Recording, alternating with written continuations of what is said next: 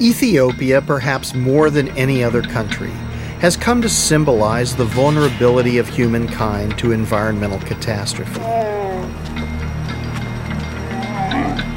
This is a country whose problems have been increased by war and civil conflict. And now, human-induced climate change is predicted to make matters worse.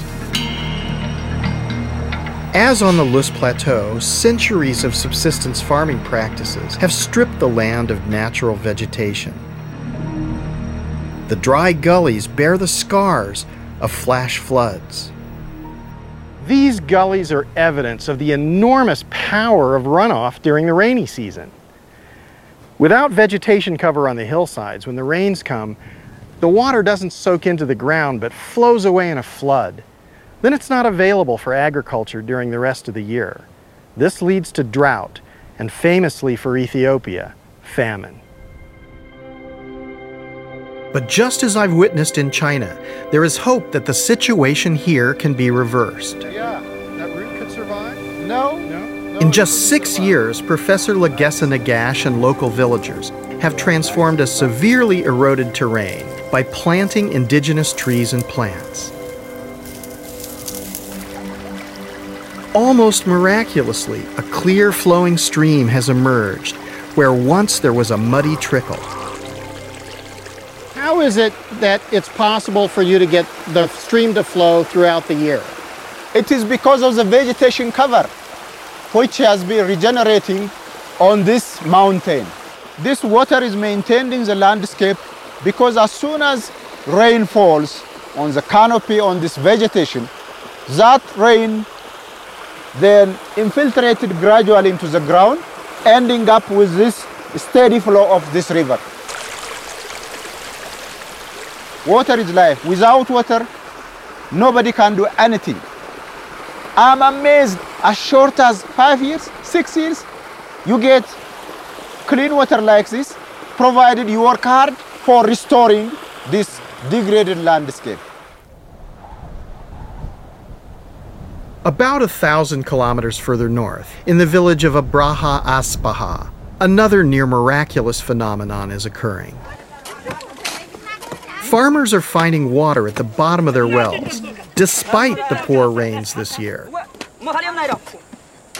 The famine of 1984 struck the people of this valley very hard. Many migrated, many died. Now the people are returning. The village chairman, Gabr Gade, remembers well how life used to be.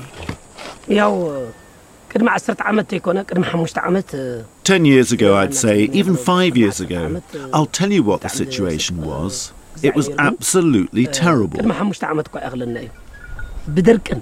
The sun, the drought, the wind, it was all dry like the desert. There was a refugee program for our village, so we had a choice: leave the valley or do something.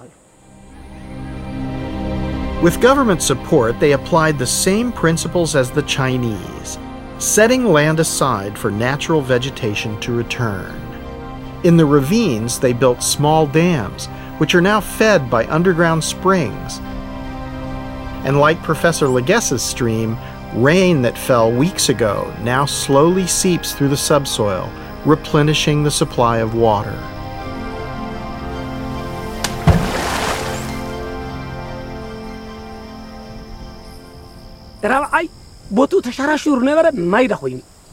The eroded land has become fertile.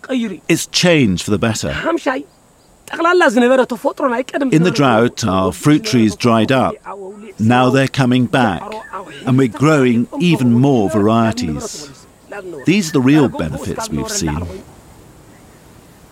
We have food security, and our children can go to school. Our lives have improved.